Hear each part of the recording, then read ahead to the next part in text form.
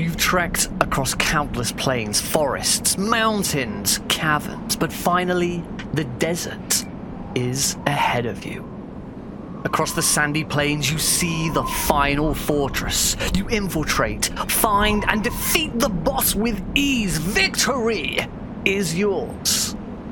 But as you sit in the crumbling base, you realize you're all alone, and there is no one coming to rescue you. You have only your memories and the games you hold so dear to keep you company. Can you survive? This is Desert Zone Discs.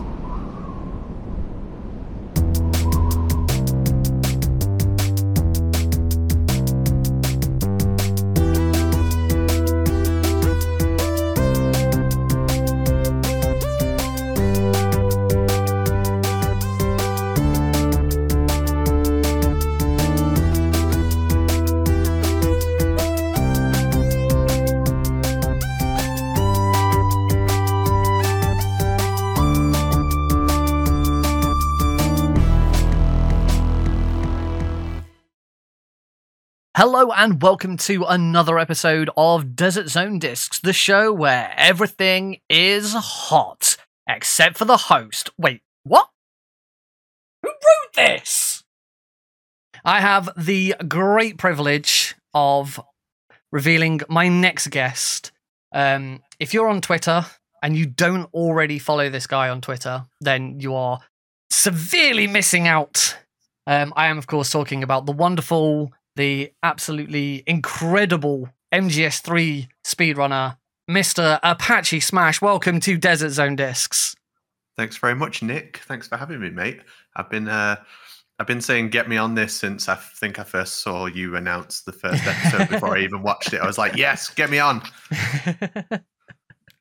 I will be honest, when I was creating this and thinking about which guests I was going to have on, I knew there had to be an episode with you in it, because you're always you're already amazing on podcasts. If you for viewers who don't know, Apache is a regular on the Kojima Frequency, which is a podcast all about Hideo Kojima's games. It usually centers around Metal Gear, but they do talk about Police Noughts and Snatcher and Zone of the Enders sometimes. At the moment, we talk about Final Fantasy because there's no new games coming out. It's a good show. It is kind of difficult to talk about Metal Gear on a Metal Gear podcast when there's no new Metal Gear coming out. I've literally had moments where I've just looked at the wall and been like, oh shit, this is literally nothing happening. But I keep the faith. Something will be happening soon. We know Kojima's working on 2 games, so well, yeah, something's gonna happen soon. It's gonna be good. How did you get on with Death Stranding? Because obviously, massive departure from Kojima's other games. I've said in the past, like, it just doesn't feel like a game that was made for me. I don't want to sit with a game and it try to like invoke something out of me. It's like. It's kind of like the new Matrix film. It's like it's trying to teach you something, but I don't want to be taught. I want to watch an action film. I don't like it. I find the gameplay slow. I think the cinematics are fantastic. They're really well put together. Like the mocap stuff. They're using really talented actors to do the work. The writing's great. I'd rather enjoy it as a film, to be honest with you. I think Kojima, on some level, would just like to make a film. You've only got to play any Metal Gear to know that they're heavily influenced by movies, and he would lend himself really well as a cinematic director. Yeah, hugely, and you can tell with his new studio that he's opening up. Oh my god, this is the Kojima Frequency. You can tell with the new studio he's opening up, he's just going to lean into more of that. Who knows? Maybe we'll get a Netflix series, Death Stranding, in the future. That'd be cool. The one thing I did love about Death Stranding is it brought back an old game design mechanic of slowing the player down and giving them time to assess the surroundings. Nowadays, games are very like, next thing. You got to do this, then do this. And players are like hyper optimizing the shit out of everything. They just want to go as fast as possible and do everything as efficiently as possible. It was a lead designer of World of Warcraft who talked about how when you were questing in the vanilla WoW, when you were questing, when it came out, you would have like mana problems after you've killed a few mobs. You would need to sit and eat and drink to get your health and mana back. And they purposely designed it that way. So you would look around your surroundings and work out the terrain and look at your map and work out the next place to go. And I feel like Death Stranding brought that old school element back into a modern game. Yeah, I see where you're coming from there. Just that time to just stop and just enjoy your surroundings and enjoy being in that world. I definitely got that from Death Stranding. Yeah, I don't want that in a game. No, it's not my kind of game. It's not what I want to play. I played it because of who made it, and I think I have like 100 hours on it, something like that. Oh wow! For a game you really didn't like, 100 hours is still pretty impressive. Yeah, it's just like I didn't want to not play it and then be like, no, it's not for me. I have to go and, even though I kind of knew it wasn't going to be for me, I still had to go and prove that to myself. It has a lot going for it. It's just not my kind of thing. And that's perfectly fine. There's no issue with having games that aren't for you. Games aren't meant to be enjoyed and played by everyone. We're actually recording the week that Elden Ring is about to come out, and there's a huge discourse online. I saw on Twitter earlier about people complaining about whether the game is for them, and it's like it's okay to just not like a game and but still appreciate it. I think that's the nice thing here is that you openly admit you don't like Death Stranding, but you still appreciate it as a game. You still appreciate it as an art form, and you're quite happy with that. Yeah, I try not to be a hater. If I'm like hating on a game, it's more of a tongue-in-cheek thing. I don't have like any visceral hate for any game or game studio. They're just like businesses trying to sell you a product at the end of the day. I don't really feel anything towards them. If they sell me a good game, you can have my money. But I don't really care that much. With Elden Ring, I mean that thing's getting reviewed like crazy, and it's the lowest score it's got is like a 9. We're seeing like Breath of the Wild kind of reviews coming out for that game, which as people want to act like that just happens for people pay for reviews and that happens for loads of games. It really doesn't. No. There's generally always naysayers, and like even if IGN's given something a 10, it doesn't mean everyone else is going to be doing that. That game looks like it's going to bang so hard, which is good. If you love Dark Souls, you're really into all those games, not just Dark Souls, but like Sekiro, Bloodborne. If you're into those games and that's your whole thing and that's your personality, it looks like you're in for a really big treat with this game. And, I'm just glad for everyone who likes that sort of thing. Excellent. Well, let's talk about something that you do really, really enjoy. Your first choice that you've brought, it is based on a game, but it's got its origins in comic books. So talk to me about that first. Yeah, so the song is Rip It Up. It's the theme song for Spawn in the Demon's Hand, which was a arcade port to the Dreamcast, which is what I originally played it on. The Dreamcast was like my first console. I'd played other people's consoles, but I never owned my own until the Dreamcast. Okay, yeah. And it was kind of a big deal to get a console in the first place. My family were quite poor, but also they weren't like going to I can't even speak. They wouldn't just spend money on a console. Yeah. Like they were not just going to buy a console. So it took a lot of work to get that Dreamcast, and I was very happy with it. And just like with getting the console, I also couldn't get many games. So just having, 1 or 2 games, I would play them a lot. And I played Spawn in the Demon's Hand a great deal. I played it every single day. It's like a arcade game. You pick a character and then you go through different stages and you fight bosses. And it's also multiplayer as well. So you can play it like co-op. You can play it with 4 people in like a deathmatch mode. But because of that arcade style, every time you get to the end, which is like 10 levels or 20 levels in multiplayer, it'll kick you back to the main menu.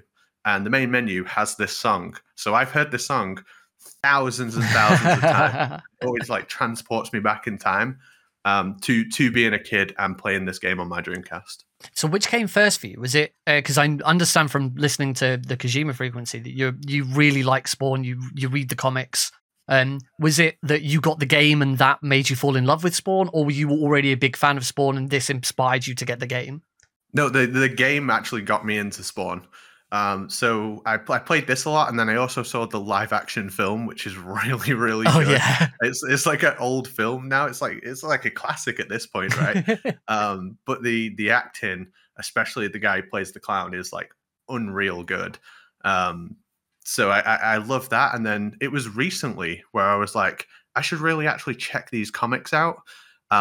So I'd also heard that Todd McFarlane, who did the Spawn comics, he's also done stuff for Metal Gear. He's done artwork for Metal Gear. Oh wow! The Vulcan Raven toy that's in the tanker that you go up to with the light shining on it, he made that as well. Nice. Yeah, so there is a connection there. And when I heard that, I was like, well, I'm going to read the comics. And I started reading the comics, and the artwork is like phenomenal. It's so good. And I love that kind of like edgy stuff anyway. Like I play Reaper in Overwatch. I play a Demon Hunter in World of Warcraft. Like I like edgy stuff. And if you're into that, it's very for you. But the writing is dire. Like right at the start of the comic, the writing is terrible. And I said this to like some comic fans. I'm like, whoa, the writing's so bad. And they're like, oh, it's okay. Later on, they just get other people to write it. Because Todd McFarlane's writing wasn't that good, so they just got other people to do it. It's like, yeah, you just draw. That's what you're good at. Hey, sometimes you just have to play to your strengths. Yeah, for sure. Excellent. Well, let's have a listen. This is your first track by Crankshaft from Spawn in the Demon's Hand. This is Rip It Up.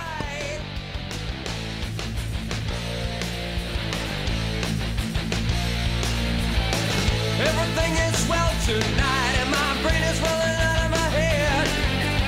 My whole life is so damn great, and you're grating on my nerves again. So I called up the doctor, I showed him where I'm starting to swell. He gave me an aspirin for the pain, and now I'm feeling well. Tear up all the pieces, tear up all the lies. Rip it up, rip it till you torn up and terrified.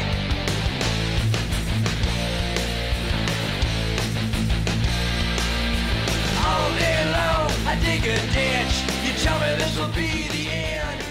So that was Rip It Up from Spawn in the Demon's Hand. Now, Apache, for those who don't know you, I'm not quite sure how people would be listening to this without already knowing who you are, but apparently there are people out there who haven't.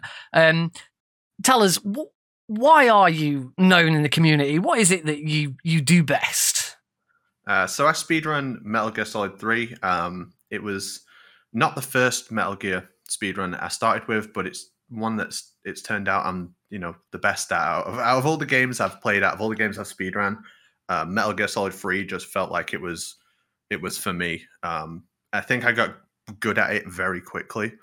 And my goal when I first started the game, I started on the lowest difficulty, and I just wanted to be able to beat the record at the time. It was like a 1:19:30 or something. So I was grinding the game, and I beat the record quite quickly, but then I started taking like minutes off it. And then I was like, how low can I get this time?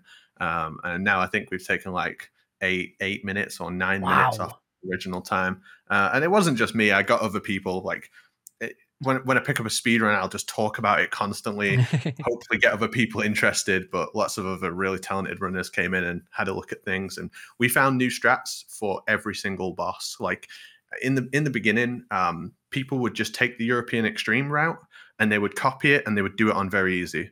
And that's a fine way to start. That is a fine way to start. But you have to treat difficulties in Metal Gear as completely different runs from one another. What works in very easy may not work in easy, may not work in normal, and so on. Sometimes it does, but you really do have to treat it like a new run if you want to find some new stuff. We found new strats for every single boss in the game, and these days it's way faster. And D-Limes was always in my ear, like, go do a harder difficulty, do a harder difficulty. So I eventually did easy and I did normal, and I beat those records as well. And then I set a challenge to myself. I said I'm going to hold every record in the game on every difficulty. So I got them all apart from European Extreme. Mhm. And European Extreme was held by a Japanese runner called Hikari, and he'd held it since May 2016. And the record was known in the community to be very, very good. And there was even a time when people were saying that you couldn't beat that time while playing on very easy. We know that's not true, Yeah. and a lot of people would probably say I would have never have thought that, but there were genuinely people who believed that, and like good runners of MGS3 who believed that. And I just grinded and grinded and grinded, and eventually I beat it. I was the first person to beat it after it had stood for 4 years. Incredible. And, it got beaten within 24 hours. So after I beat it, it got beat within 24 hours. Wow. It was very fun times in Metal Gear Solid 3. It's one of my favorite games. I have a Metal Gear Solid 3 tattoo on my arm. I've had that for 11 years at this point. I've been into speedrunning for 3, so I've been into Metal Gear Solid 3 a lot longer than I've been into speedrunning. So I'm assuming that means then that you got Metal Gear Solid 3 like either on release or close to release, and yeah. So my cousin who I live with now, actually, when we were kids, I used to go up to his house every single weekend, and he was like really into Metal Gear Solid, really into Resident Evil, and so he would have these games, and I would play them with him. I had like the Dreamcast. I didn't have like a PlayStation or anything like that. So I would only ever be able to play these games when I played them at his house or my best friend Kurt, who lived next door to me. And he had all the consoles and all the games on release. So I would go to my cousin's. I would watch him play these games because I was quite young for Metal Gear Solid 1, right? I was like 8 years old, something like that. So a lot of the time I would just watch him play, and MGS2, I spent a lot of my time just watching him play. When I got a little bit older, that's when I started playing them. So Metal Gear Solid 3 was like the right age for me. I was like, I think 12 or 13 when it came out. And yeah, I played it and loved it. I think I preferred MGS2 back then on the PlayStation 2, but the HD remaster of 3 is, in my opinion, exceptional. And what is it about MGS3 you think that's made you appreciate and fall in love with that more than the other games in the series? Because you are a fan of the other games. You do enjoy multiple games in the series, but there's just something for you about MGS3 that really clicked and is just something special. I think there's a lot of people say that 3 Snake feels very sluggish, but I think 3 has the best movement out of all the games. And I know a lot of people would like probably disagree with me, but I love the way it plays. I love the way Snake moves in it. It's very there are just rules to every bit of movement that you have to follow. I like how there's so much room for this like flair. There's so much room to put your own spin on how you're doing a certain strat or how you're playing the game. No runners of 3 look the same, whereas I think with 2, a lot of 2 and 1, a lot of runners tend to look identical in many of the places in the game. If you showed me a video of someone who's in the top 10 of Metal Gear Solid 3, I could tell you who it is. I'd tell you who's playing just by watching them. Wow. Because I'm so used to everyone's individual like mannerisms. It's so difficult to like give a concrete example, but like I could watch everyone approach the Fury. I could watch how everyone runs down that corridor and how they turn and where they equip the sniper, where they equip the box, how they do their menus. I could tell you who it is. And, feel free to challenge me on this anytime. Like, wow. It just has its own, everyone has their own style. And I love that about it so much. Fantastic. I'm really, to be honest, I'm really interested in learning more about 3 because my own speedrunning journey. So I really got into MGS1 last year. I've dabbled with 2, but I haven't taken to 2 quite as much as others have. I really took to Twin Snakes, but 3 is definitely on my list for this year. So it's probably next after. I'm tinkering with Ghost Babel at the moment, but once I'm done with that, 3 is probably the next one I'm going to learn. So I'm going to be looking in your direction for your tutorials and all of the other great stuff that you've put out there. I mean, it's not too far-fetched to say, but when you think Metal Gear Solid 3 speedrunning, Apache is the first person you think of. There is no one more experienced and arguably better at the game than you are. You have made this your own so much, and it's been incredible watching. I haven't seen the journey from start to finish, but seeing the journey that you're on so far with it, it's been incredible. Well, I'll fill you out. I'll fill you in on the bit that you missed out on. Before I'd even done a run, I was saying that I was going to beat the world record very easy.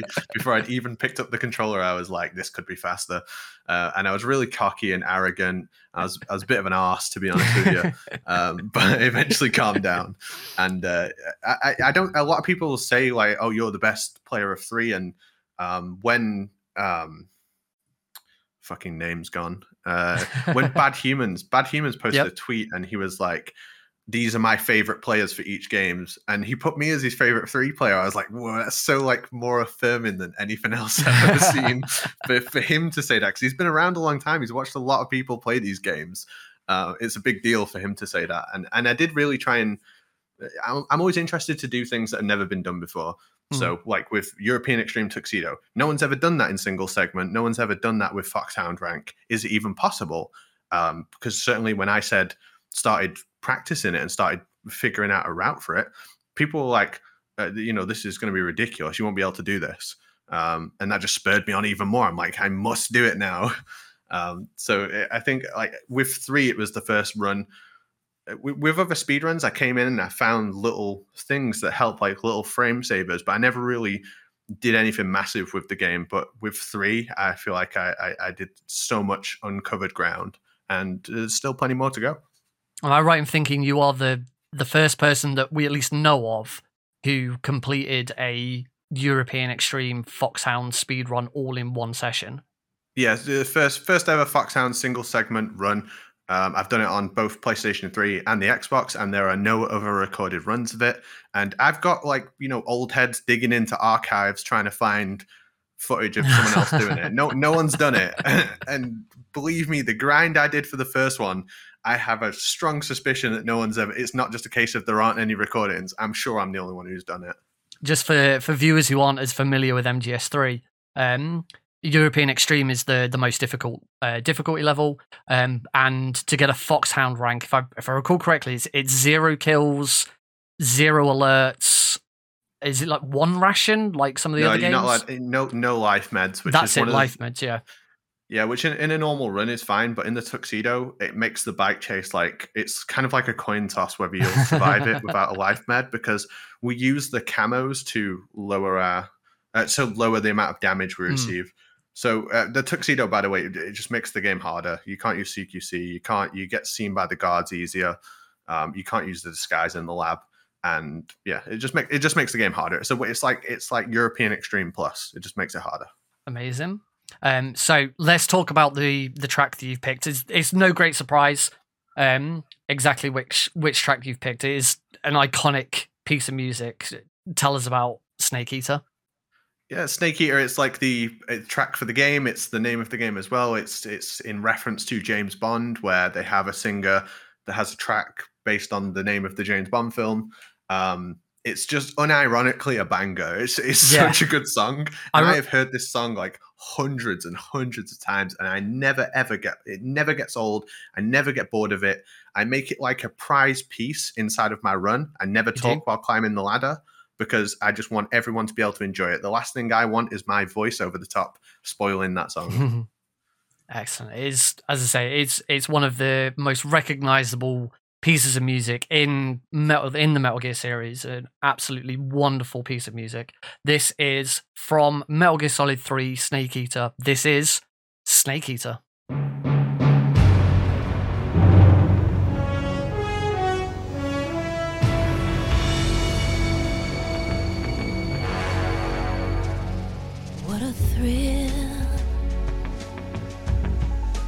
Darkness and silence through the night.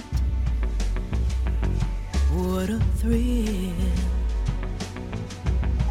I'm searching and I'll melt into you. What a fear in my heart, but you're so supreme.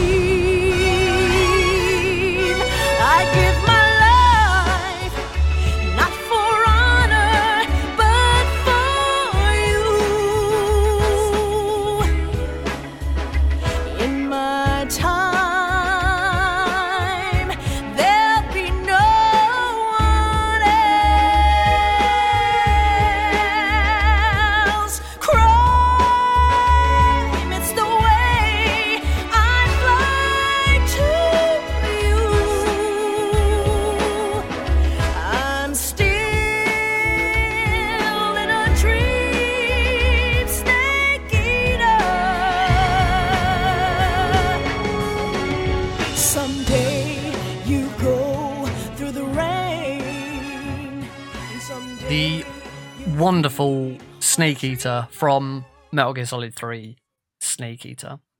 Now, see, there's a lot of gunplay and stuff in Metal Gear, but I understand that you are a big fan of first-person shooters, which is obviously a little different, but we find our segues where we find our segues. I like games where you shoot people. Speaking of games where you shoot people, first-person shooters. Yeah, I've always been into them. My first introduction to PC gaming, which I'd say I'm primarily a PC gamer, although I tend to speedrun all these console titles. Most of my gaming, I'd say 90% of my gaming is done on PC, and I've been an early adopter of PC. I feel like that shift has only happened recently for many other people, right? You have diehard console fans even now, even though I would say that a PC is kind of better in every way. But I felt like that all the way back then, when my next door neighbor, who I spent all my time with, my friend Kurt. In fact, before the podcast, we've been friends since we were 5 years old. Before this podcast, we were just playing a game together. So we're still really good friends now. He happened to just move in next door to my house one day, and we were friends ever since. But he got a gaming PC, or I wouldn't say it was a gaming PC. I mean, this is early 2000s. This is not a gaming PC. This is 2005. This was a PC that had games on it. And we would play a lot of mostly Battlefield. I'd say back when before I had my own PC, we would play a lot of Battlefield, Battlefield 2, and then later 2142, which was, in my opinion, the best one, but it was really short-lived. I think maybe it was too early for that game. It came at the wrong time. You needed a good PC to run it. It was just a futuristic version of Battlefield. You used to jump on these giant ships called Titans, I think they were called, and you used to have to try and take the other persons down. But they had maps from the previous games, and they Wake Island is a super popular Battlefield map. And when they brought it to 2142, they made a guitar version of the theme, and it's one of the best gaming songs I've ever songs from video games I've ever heard. After you've listened to it, definitely treat yourself to listening to the original so you can hear the difference. But it always just hypes me up, and it embodies that feeling of FPS where you just run in at the enemy and try and take out as many people as possible. And when you were first playing this, were you just playing this locally? Were you able to go online and play, or? These games are they have to be played online. Yeah. Battlefield games having a single player came later. So when these games were on the PC, that the multiplayer component playing on servers, that was all there was to them. That's the reason you would play them. For anyone who hasn't played Battlefield, it's like Call of Duty with vehicles. It's like Call of Duty with vehicles and guns that go further. And have you continued that love of Battlefield? Obviously, we've had lots of Battlefield games since. I know the latest one's not received particularly good attention. But has that love of Battlefield and that series continued? No, it sucks. Not long after, COD. There was that moment in 2007 where the COD 4 multiplayer beta and the Halo 3 multiplayer beta came out at the same time, and it was such a wonderful year. I got really into COD 4 and then Modern Warfare 2 as well. I'd say Modern Warfare 2, out of all the shooters, is probably the one I've spent the most time on. I'm probably the same, actually. Yeah. Yeah, you remember the ACR with no recoil, had no recoil at all.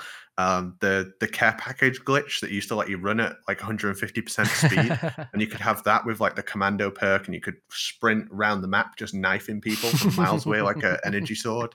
The elevators on the maps that used to they had so many glitches on the map where you could get into the skybox, and you could leap off the skybox and do 360s to snipe people. Great game. And people always look back at it so fondly and say, oh, they should bring it back. No, they shouldn't. They should stay where it was, because it's only good in our memory. I promise you, if everyone knew all the best stuff in that game, the game's ruined.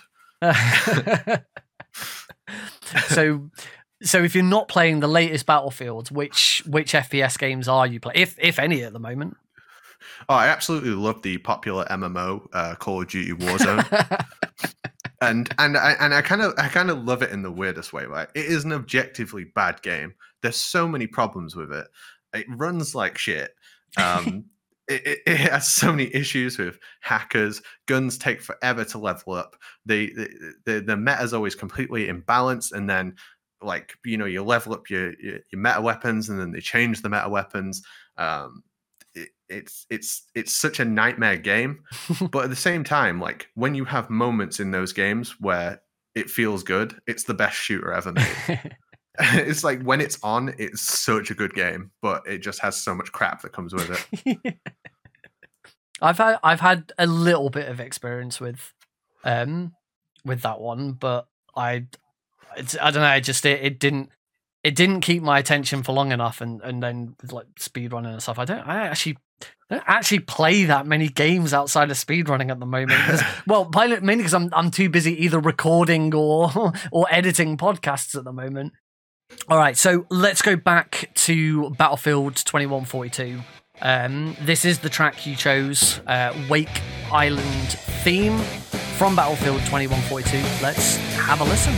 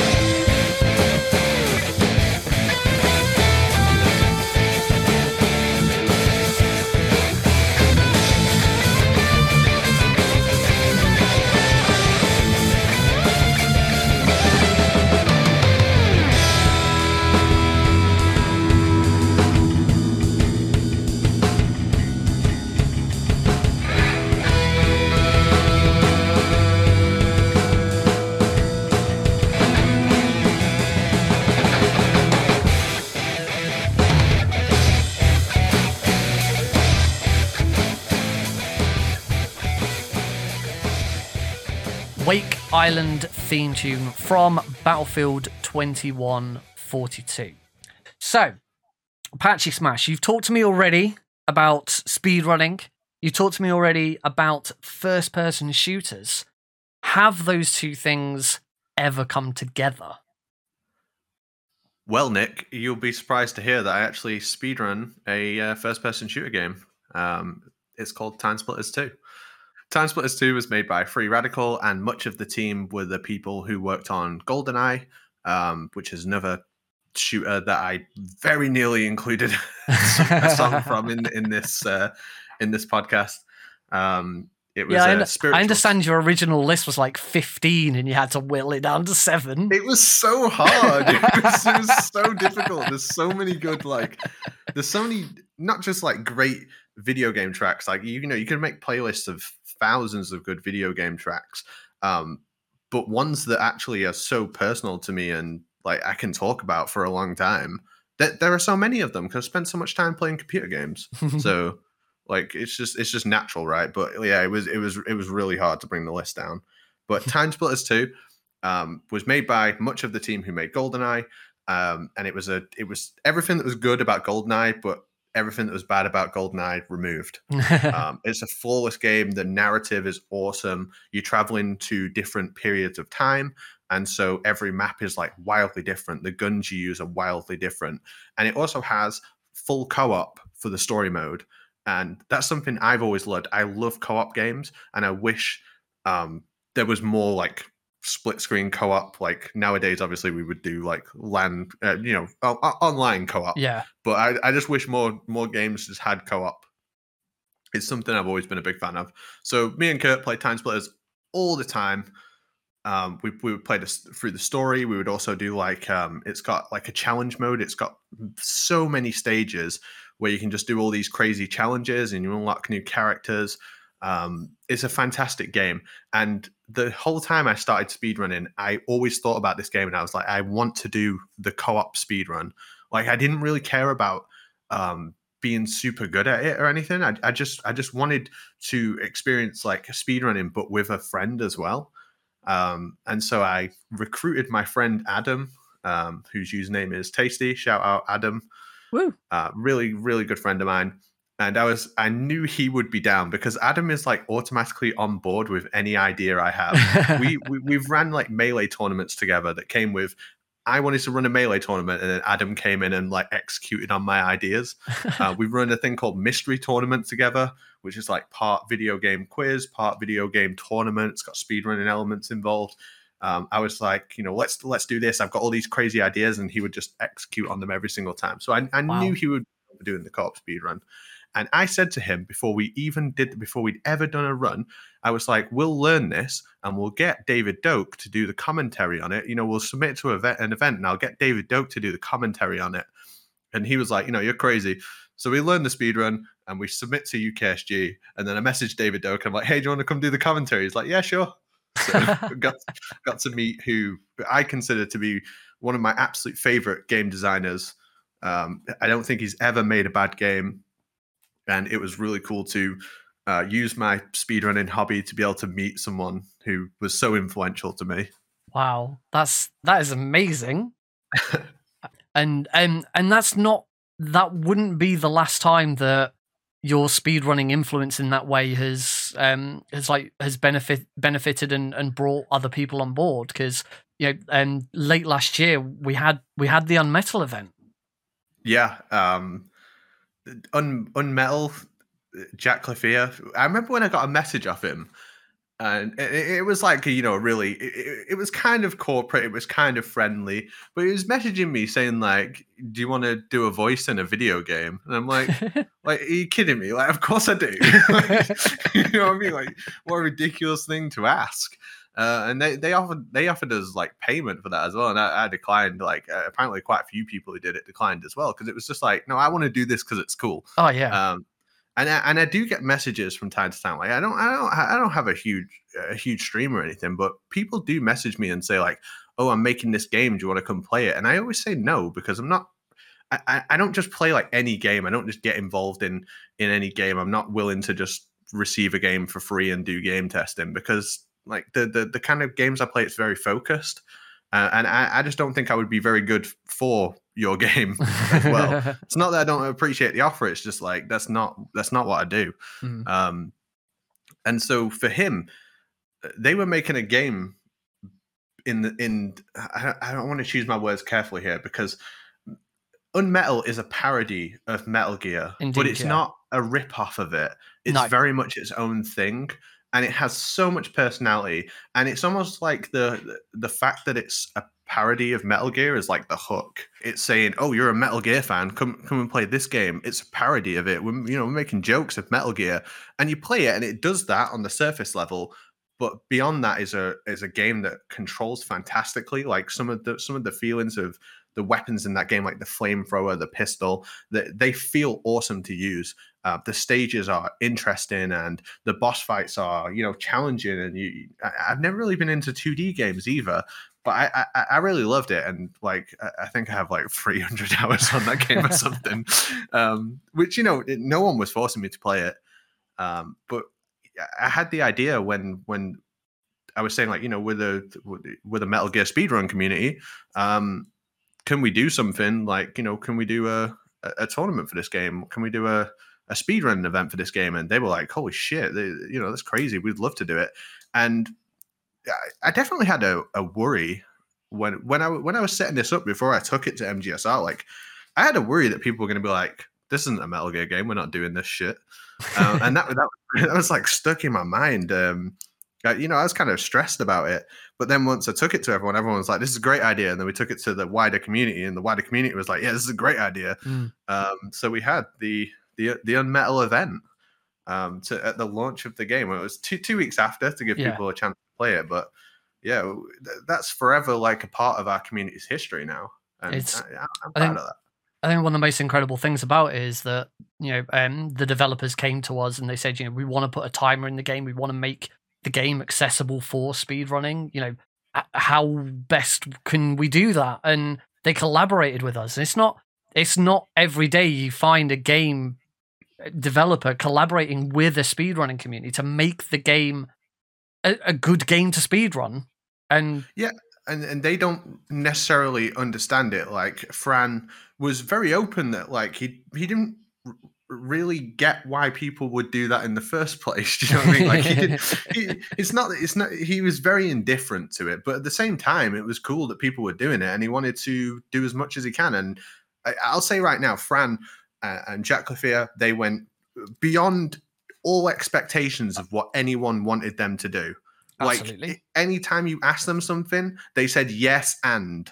It wasn't no, it wasn't maybe, it was yes and. It was always whatever you ask, they will do more than that. And literally you couldn't pay me to give a review like this to people. I wouldn't say if it wasn't true. It was very fucking awesome to work with them. It was an absolute delight, and we continue to collaborate with them. You know, Jack Clefairy's been doing commentary on runs. He came back for one of MGSR's relay races, which was myself versus Metal Glen Solid. We had a race, and Jack Clefairy was on the comms for that. And one of the other nice things is they've recently been winning a bunch of awards. They've just had the 2021 Spanish Video Game Awards, and it won best game, best PC game, best idea, best narrative, and Fran himself won best Spanish developer. The game has just come leaps and bounds, and it was an absolute pleasure to be a part of. And you know, the community, you know, owes them a great deal of thanks, and we owe you a great deal of thanks for, you know, for being the person, for being that ambassador for us between them. So, you know, and you know, for people who don't know, I'm extremely active with Unmetal. I'm currently the world record holder for any % easy. I'm going to be working on other difficulties later this year. And you know, a huge thank you to you for the role you played in putting that together and bringing these two communities together. So, you know, on behalf of myself and everyone who loved that and took part of it, you know, thank you. No worries, mate. Like as I say, I'm proud it happened. But I've learned so many like hard lessons with that. I'm not a project manager. Like I don't have any experience running an online event. I had an idea of what I wanted to do. I had the games people who were willing to do everything they can to help me, and I had the amazing community of MGSR. And like I honestly just asked people for things, and they came and did it. A lot of people worked together to make that event happen. And I made mistakes with it because I had a vision of how I wanted it to be. And I had to, like, you know, Jack Clefairy had his own ideas about how he wanted it to go. And I had a vision of how I wanted it to go. And I thought I don't know if this will work, but if I compromise on certain things and then it's something else, I'll never know if it did work. I think is quite selfish. And I don't think the event was a failure, but I think if I could go back and change things, I do think I could have done it better. And so I learned a lot of hard lessons with it. And afterwards, I felt quite sad for a long time. You know, I felt very weird towards the game because I don't feel like I did all I can. And I think I made mistakes with it. No, I don't think the community would agree with you, because it was an absolute blast. And yeah, and it's true, there was just so much effort put in by so many people to do. And one of the things it did was give us, you know, a brand new appreciation of like the backside of creating that stuff. You know, we had the tech side of it. Huge shout out to Lightning Strikes for all the work she did to create that tech. You know, we had 7 people running at the same time. We could swap people over. We had like little animations that played when players were swapping it. It was, you know, and you're right. We've all learnt lessons from that, and it's taken us into what we're doing with MGSR now. And I don't think we'd be in quite the same place if we didn't have it. So I wouldn't beat yourself up, because it was great. No, I don't. I don't anymore. I don't anymore. There was definitely a period that directly followed it though, where I did feel quite down about it. And I'm not there anymore. Like Jack Clefairy was very encouraging and very helpful with getting over that as well. And like you say, our production for Metal Gear speedruns is better now. Oh, absolutely. there's so many things that we can do, and things that we're going to attempt in the future that have directly resulted from that event we did for Unmetal. Cool. We've gone off on a bit of a tangent from Time Splitters too.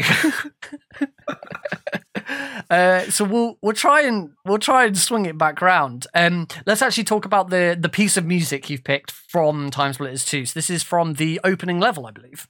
It is the opening level that starts at a dam, and there's a joke that all three Radical games and all Rare games start with a dam, but it was apparently a complete accident. So obviously, the first level of GoldenEye is a dam as well. Siberia is a dam. And this absolutely gorgeous piece of music plays. The whole soundtrack to the game is a banger. Play the game if you haven't. Give the soundtrack a listen if you haven't. It's like quintessential PlayStation 2 video game music. Amazing. Well, this is from Time Splitters 2, Siberia.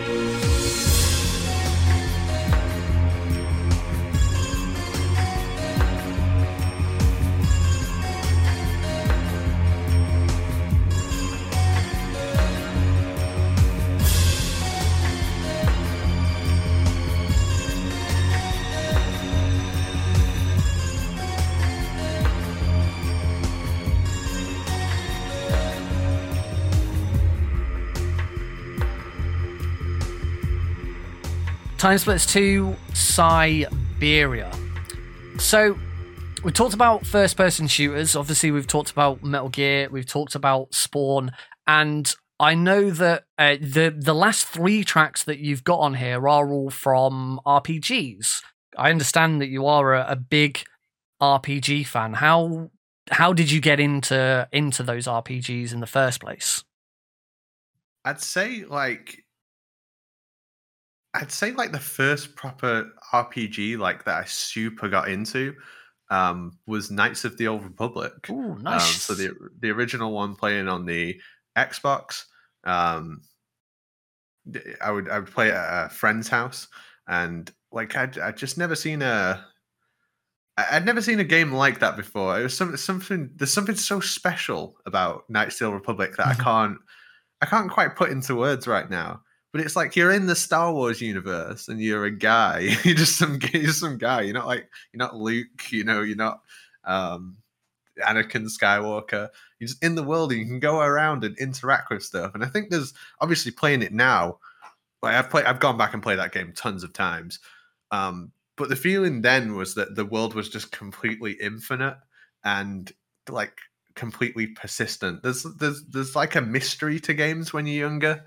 That you kind of see through. Unfortunately, you see through it as an adult. So that was the first time I really got exposed to an RPG, and it was the first one that I really wanted to play all the time.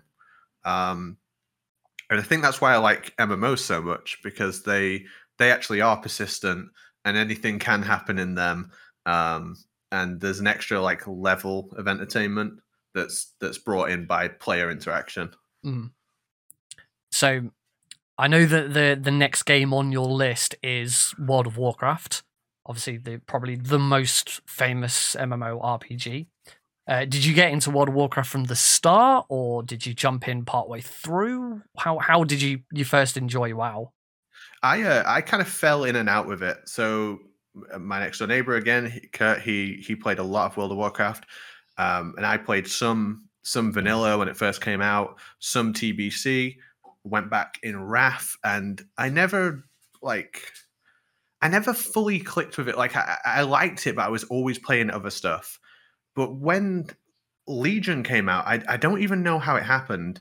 So I'd say after Warlords of Draenor. I'm sorry if you're not familiar with the WoW expansions. I know of them. I'm so sorry. Like, so I went away for a long time and came back for Legion, and Legion, in my opinion, is the best World of Warcraft has ever been. And there'll be so many people who would like claw my eyes out for just implying that could even be true. Legion was so good. The whole leveling experience was awesome. The main the dungeons, the raids, the way they brought Karazhan back as a 5-man instance. Karazhan as a 5-man instance is my favorite dungeon they've ever put into the game, and I've played most of them while they're relevant as well. So I'm really familiar with them, and it is absolutely my favorite. But what I really loved in Legion was raiding. So raidings, where you get a bunch of nerds together who play the game too much, and they come together to play the game even more. That's from the TV show Pure Ownage. I don't know if you ever saw that, but that's what a LAN cafe owner describes an MMO as, a raid as. So there's a raid called the Nighthold, and it's in the main city of Suramar, and the story leading up to it is fantastic. You have all these elves, and they're trapped under the threat of the Legion, and they're encased in this city with a huge shield around it, and they live off the energy. They live off these lines of energy, and the Legion, who are these fucking horrible demons from space, they want that energy.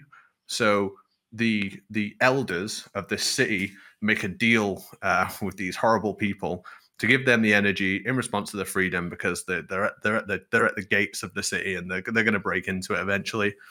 And it's just following that story. And the Nighthold is the architecture of it's beautiful. The boss fights are really interesting and awesome. And I rated it in Mythic, which is the hardest difficulty. Mm-hmm. So the absolute turbo nerds of the game. Who only care about how much damage they're doing on the meter. Everyone's shouting at each other. Everyone's horrible to each other. And like, I exposed myself to this every day. Shit, like, everyone was horrible to each other.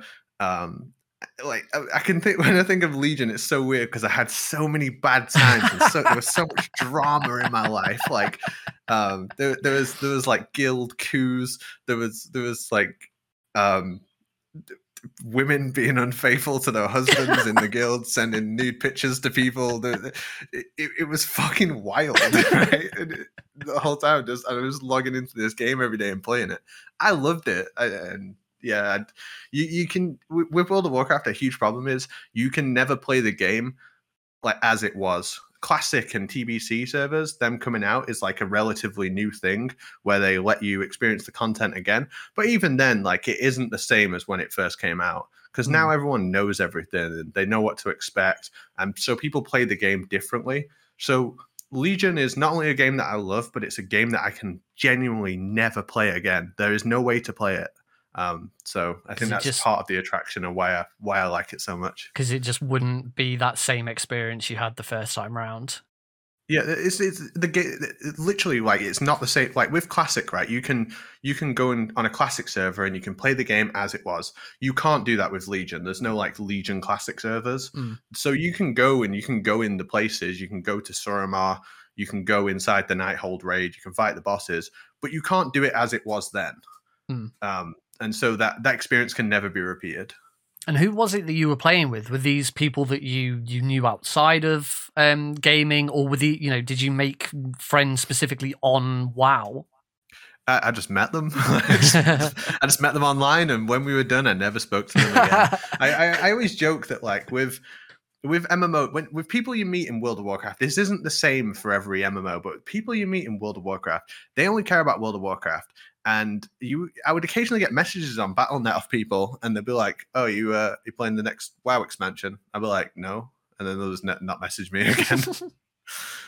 So, like, I can think of all these character names and people I interacted with, but it's like that entire portion of my life, I don't know any person that I played with. Now I have no holdover friends from Legion. It was the whole thing was geared towards the Nighthold raid, which isn't the last raid of the expansion or anything like that.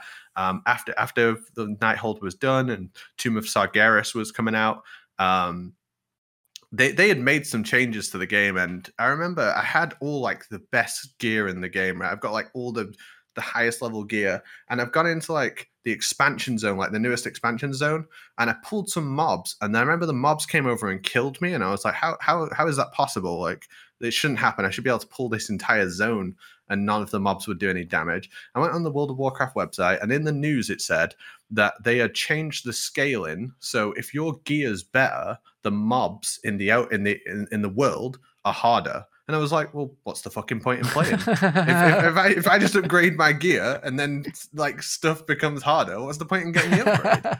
And I just stopped playing because I didn't really care for that like content outside. WoW's got a lot of what people call like busy work or wizard chores, is what my friend that's a nice term for it. Wizard chores. There's this crap that you have to do every day to get like the bullshit power system. I'm so done with World of Warcraft. Like, I really hate WoW now. Even before like all the BattleNet, Activision Blizzard problems that they're having in California. Even before any of that came out, I was kind of done with them because they're just trying to bleed a player base dry, and they don't respect your time. And so like I didn't want to play anyway. Does that mean Legion was your last venture into WoW, or did you play other? No, I still bought BFA and Shadowlands because I'm a fucking idiot. But I'm definitely not buying the next one. Oh, fantastic. Well, talk to me about Suramar then, because that is the track that you've chosen. Yeah, so Suramar is a place inside the Broken Isles. It's the main city. It's where you go to when you're max level, and you meet the Suramar elves, and you learn about them. And I think it's a gorgeous area. They are the Suramar people are my favorite race. Their story just I never really cared about the World of Warcraft story. Like most people don't care about stories in MMOs. A lot of MMOs, people just don't play for that. Like people don't read quest texts in World of Warcraft. Very few people care about the lore of World of Warcraft. And if you're like some crazy like WoW lore nerd, I'm sorry, but some people do, right? But most people don't. And I don't know. It kind of bit me. It kind of got me. I was like really getting into it, but it wasn't really like the main overarching story of the expansion. And it's even got Illidan in it, which is like a demon hunter who is known as someone who's very cool in the WoW universe. And just like this place and these people really did it for me. And I love the music, and I listen to the music of Suramar all the time. Like just when I'm working or playing something else, I always go back to it. Awesome. Well, let's have a listen to it now. From World of Warcraft Legion, this is Suramar.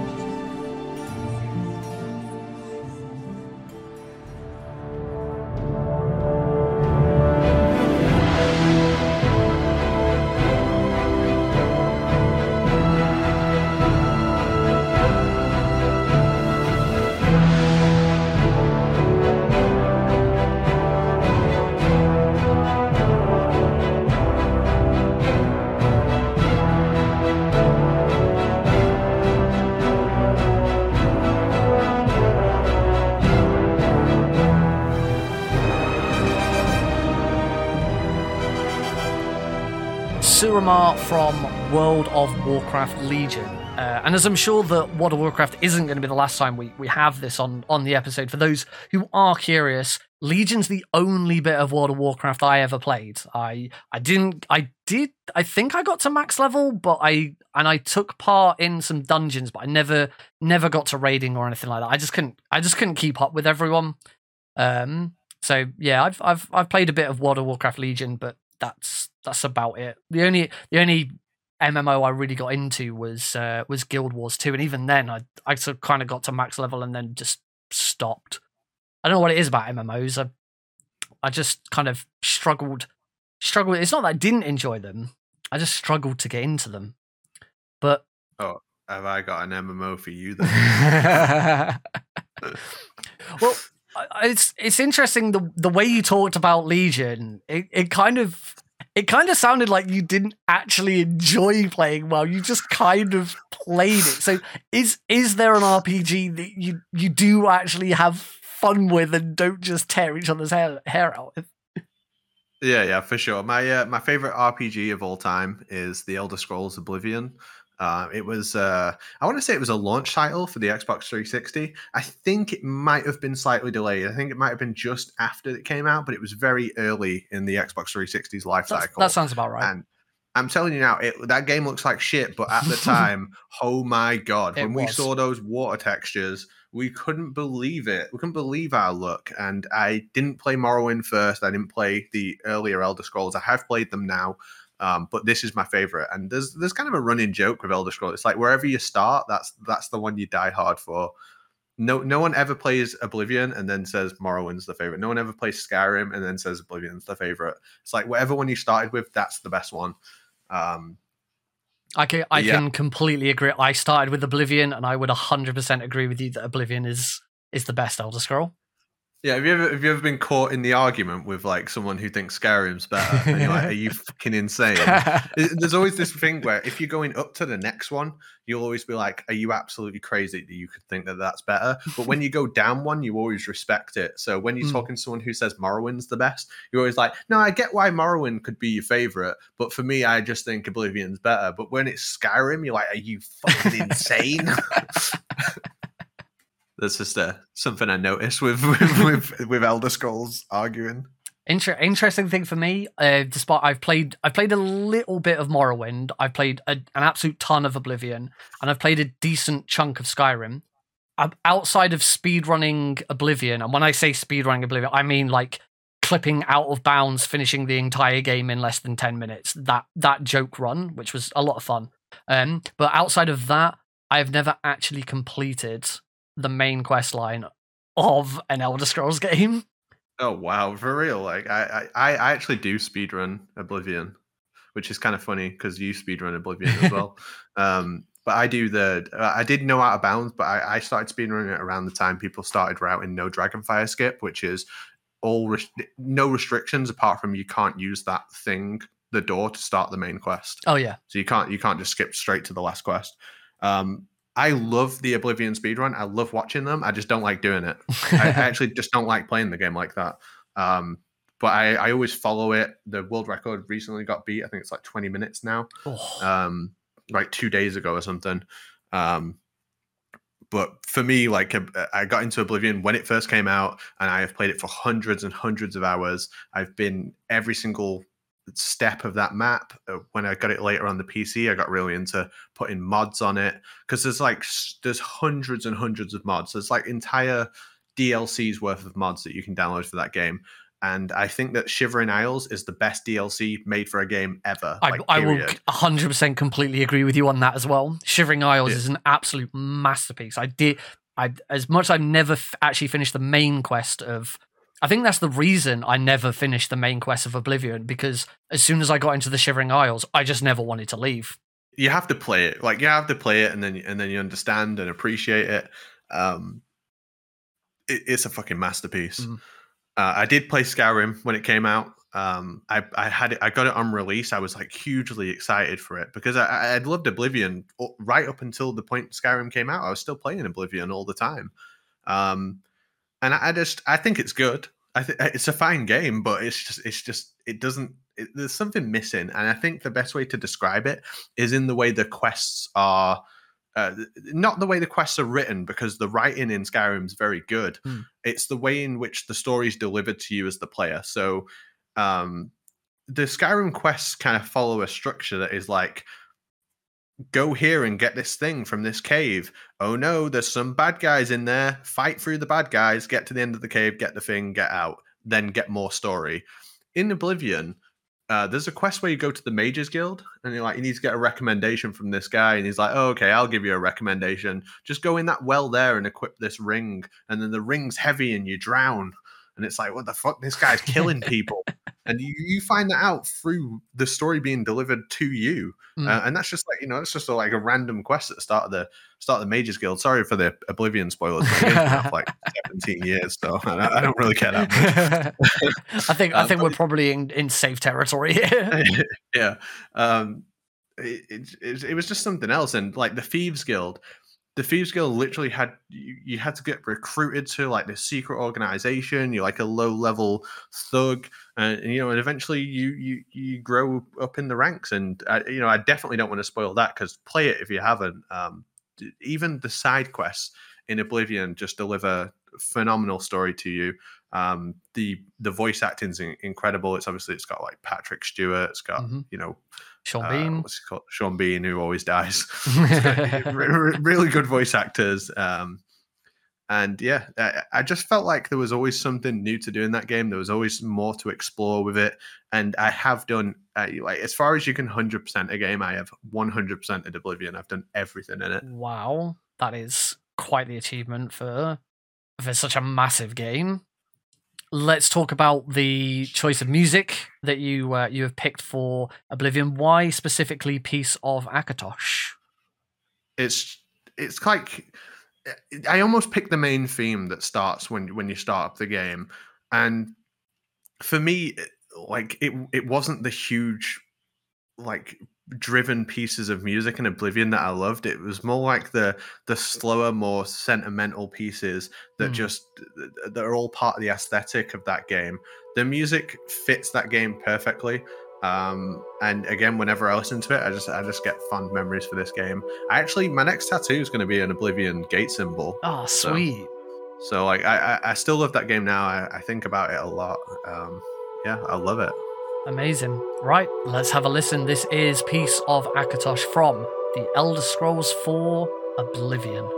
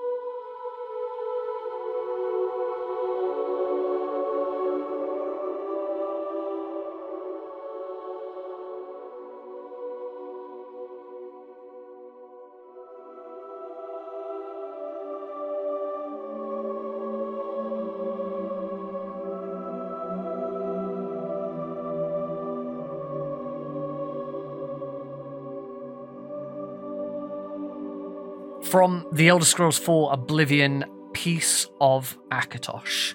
So, ApacheSmash, we are getting onto your last track. We've just talked about World of Warcraft. We've just talked about Elder Scrolls 4 Oblivion. Let's talk about the last RPG on this list. And I understand that this is the one game that you are playing very actively at the moment. Yeah, I can't believe I don't even know how this happened, right? Because I always say, like, I'm not playing an MMO. Like, I don't get into MMOs because I just become a fiend.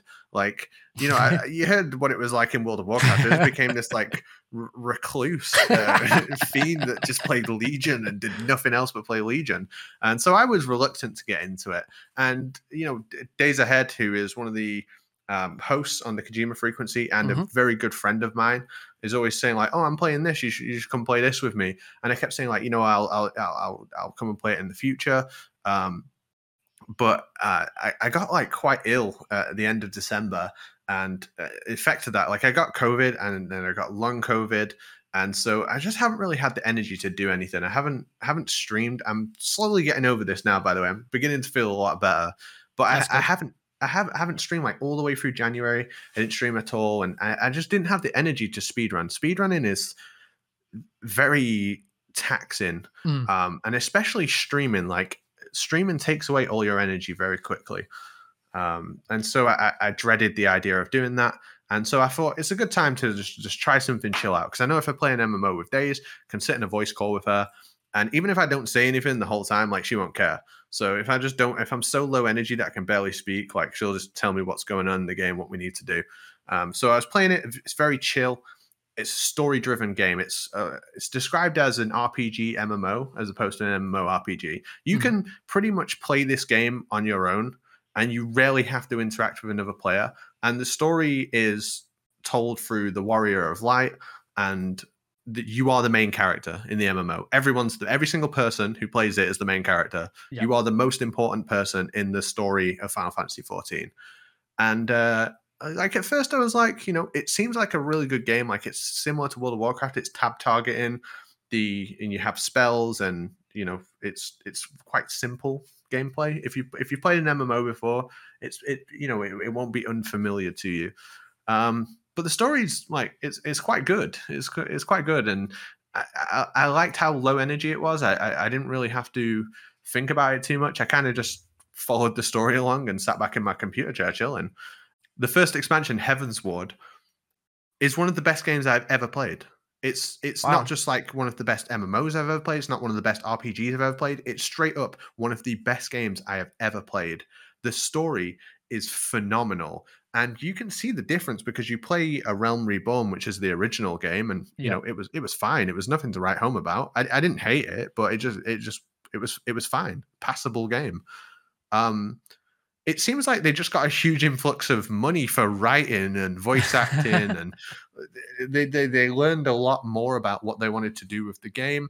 And all of a sudden, things that I'd learned about in A Realm Reborn were being paid off in a huge way, and it like rewarded me for listening to the story like 12, 13 hours ago.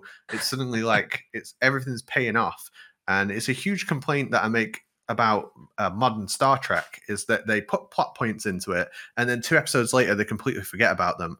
This game never forgets anything it says. It remembers all its own continuity. It even has situations where something happens, you say something out loud in real life, like, oh, that was stupid, that was ridiculous. And then 2 minutes later, a character says it, and he's saying exactly what you're saying about it. It's so self-aware.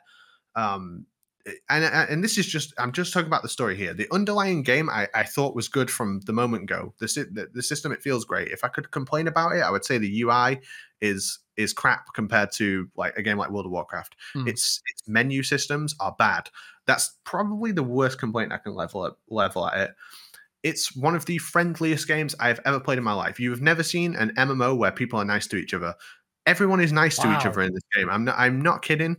The GMs and stuff are very serious. You cannot just give people shit in a dungeon in this game. You can't like go into a piece of content, and if you feel like someone didn't heal you well enough, you can't just start giving them abuse. In World of Warcraft, you can send them death threats and you probably still won't get banned. It is a different world, and it makes you nice as well. Because I'll be honest, I have kicked people out of raids. I have been awful to people over voice communication, and similarly people have been awful to me. It's just the climate of the game you play. Final Fantasy XIV is not like that at all. It's very, very friendly, and it's also like, to do the story content, to follow the story of the game, the content is very easy. And if you want a challenge and you want to do really difficult stuff, it also has that available, but none of it is required. Sounds like a really good entry point into MMOs then. I'd say if you wanted to try an MMO, that's the one you should try. If you love Final Fantasy, if you really care about the stories in Final Fantasy, I have played quite a few Final Fantasies. This is the best one I've played.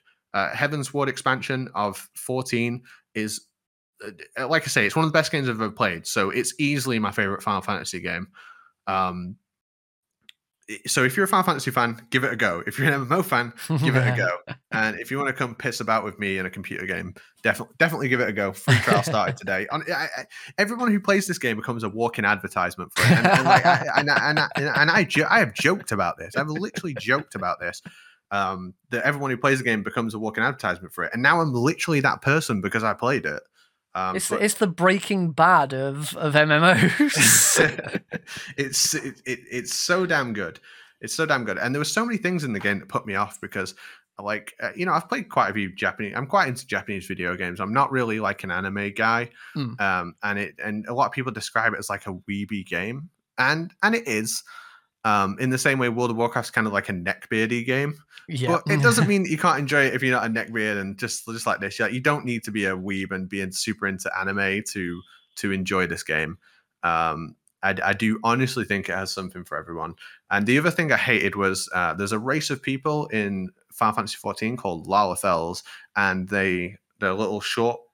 They kind of look childlike. Yeah. And I was like, oh my God, I hate everything about these. And then when you play the game and you meet them, you're like, these are the best things ever made. They're so good. So cool. Yeah, I want to say, like, in 21 days game time, I played it for 11 days total. Don't do that. Like, wow. The game doesn't need you to do that. No one says you have to do that. And like, no one was forcing me to do that. I did that to myself. That's just how I am. That's just how I play games. I'm like either all in or I just won't play it. You can enjoy it at your own pace, and it doesn't like say, oh, if you don't log in every day, you don't get this. You can put it down or pick it up as much as you want. Cool. So, talk to me about the music track that you picked from FF14. Why Shiva's theme?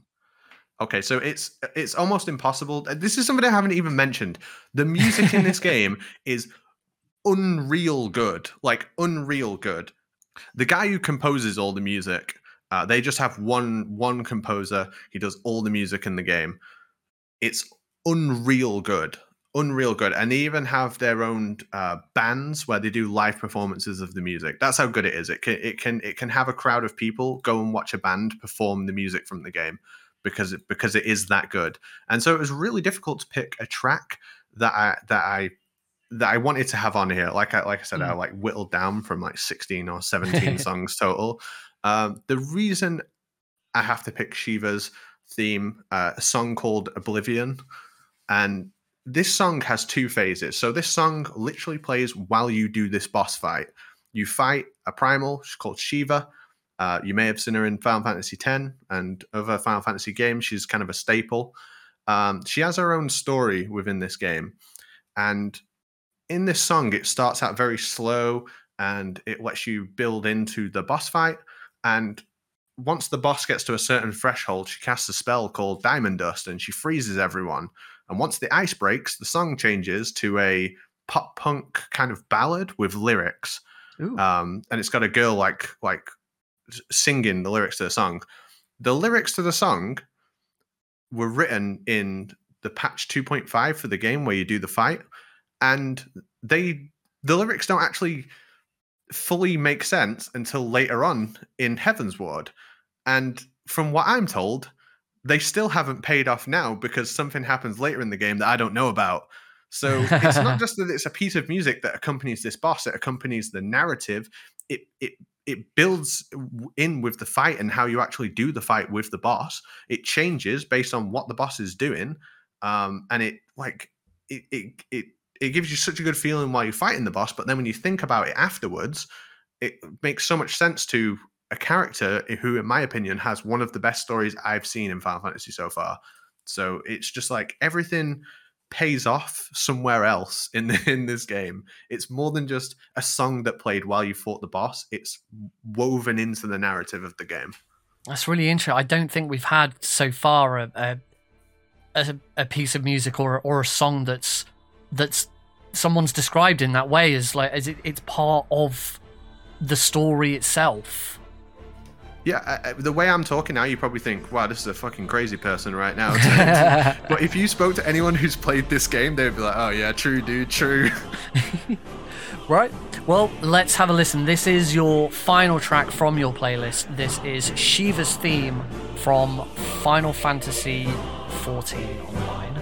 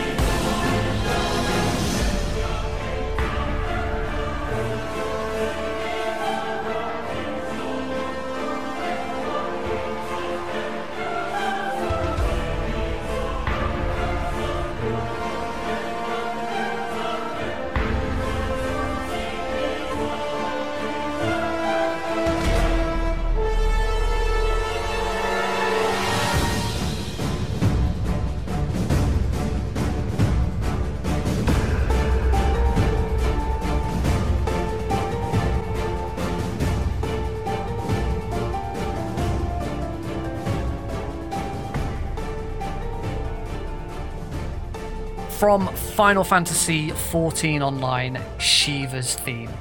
Well, ApacheSmash, unfortunately, your time in the desert zone is very quickly coming to an end. You do still have a bit of power left in the base just to enjoy a few hours on the games console that you've brought with you.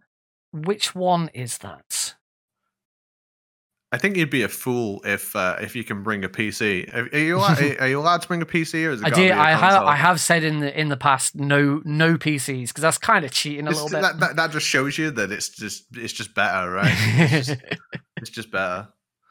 I mean, I'd have to go with like the Series S.